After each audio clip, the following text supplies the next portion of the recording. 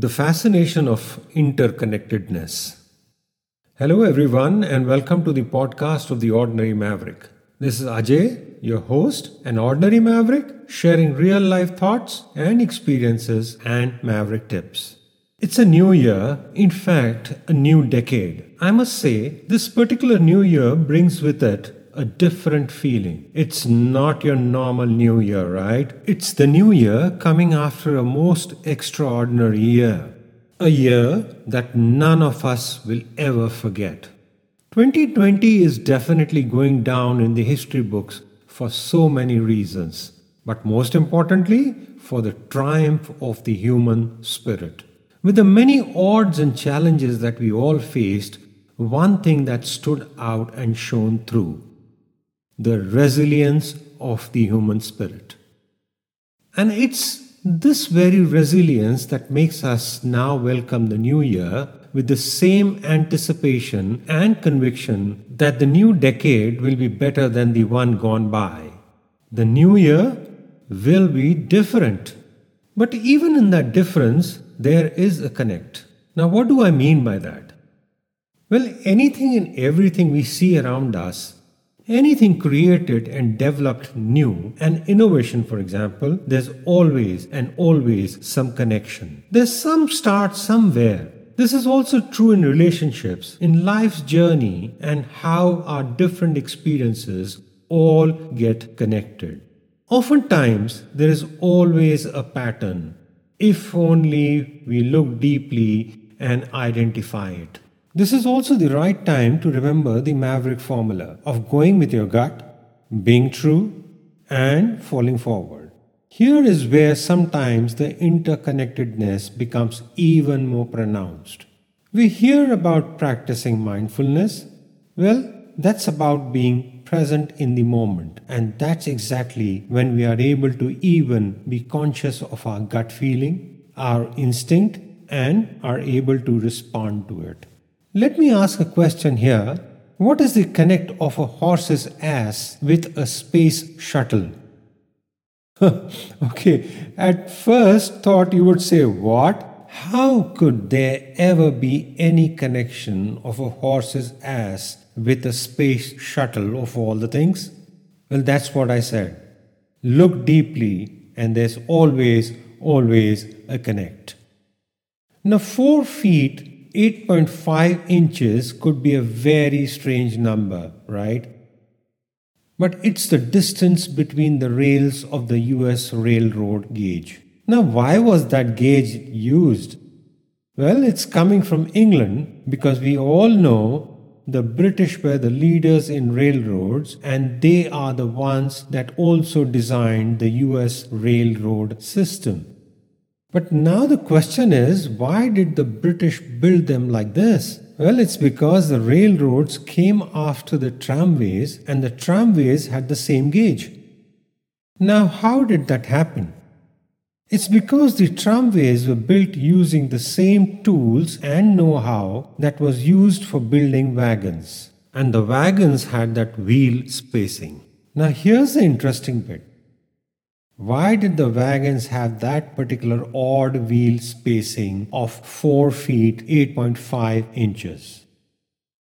It's because any other wheel spacing would make the wagon wheels break on some of the old long distance roads in England because that was the spacing of the wheel ruts. But one would think, why did these old rutted roads have this spacing? Here is where Rome comes in. The Roman war chariots formed these initial ruts and everyone followed suit, else the wagon wheels would get destroyed. All the chariots were made just wide enough to accommodate the rear ends of 2 war horses. So now you must be wondering, how does this connect to the space shuttle? We'll try and imagine a shuttle sitting on its launch pad. You'll remember there are 2 big booster rockets attached to the sides of the main fuel tank. These are the solid rocket boosters. And as the story goes, the engineers who designed these boosters would have liked to make them a bit fatter.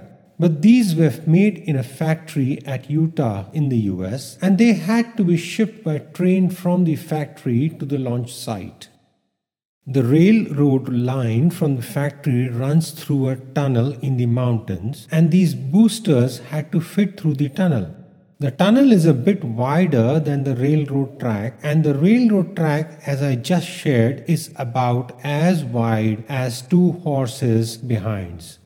So a space shuttle design was determined over 2000 years ago by the width of a horse's ass. Well, you see the connect? Let me share another interesting concept here, and perhaps this will be helpful as we move forward into the new decade. The concept of risk interconnectivity. Let's take an example. You might remember the headlines in June 2018. The rationing of beer as we face the worst carbon dioxide crisis in decades. This happened in the UK during the World Cup. Now, why did this happen?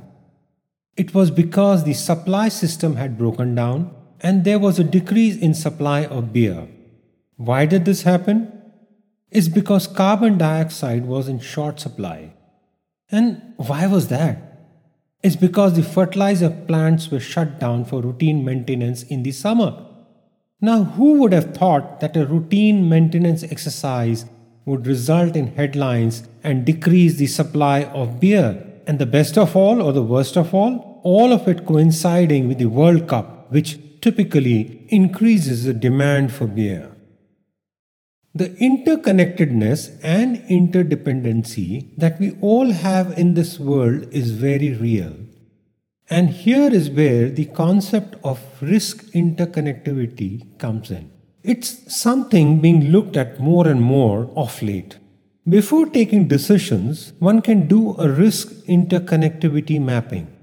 For example, if this had been done for the maintenance of the fertilizer plants, one would have seen that the carbon dioxide supply would not have been hit during this time, as it's the same time of the World Cup where demand for products like beer would be very high. And so, a contingency plan or possibly change in timings of the maintenance or a phased maintenance could have been done to avoid the crisis. We often chart out plans and look at different scenarios and even have a plan B and a plan C. We may even do risk identification and risk mapping. But have we explored risk interconnectivity? Here is when we create the connections and are able to see the big picture and take action accordingly. This is where the interconnectedness comes in. The positive and the negatives, as well as the side effects. Of course, there are some obvious and well-known and understood connections. Example, diet and cancer, pollution and wellness, and so many others. But then there are the not so clear, subtle connections. Connections where we need to look deeper, need to understand further, and for that one needs to keep an open mind. Be curious. That's another maverick quality.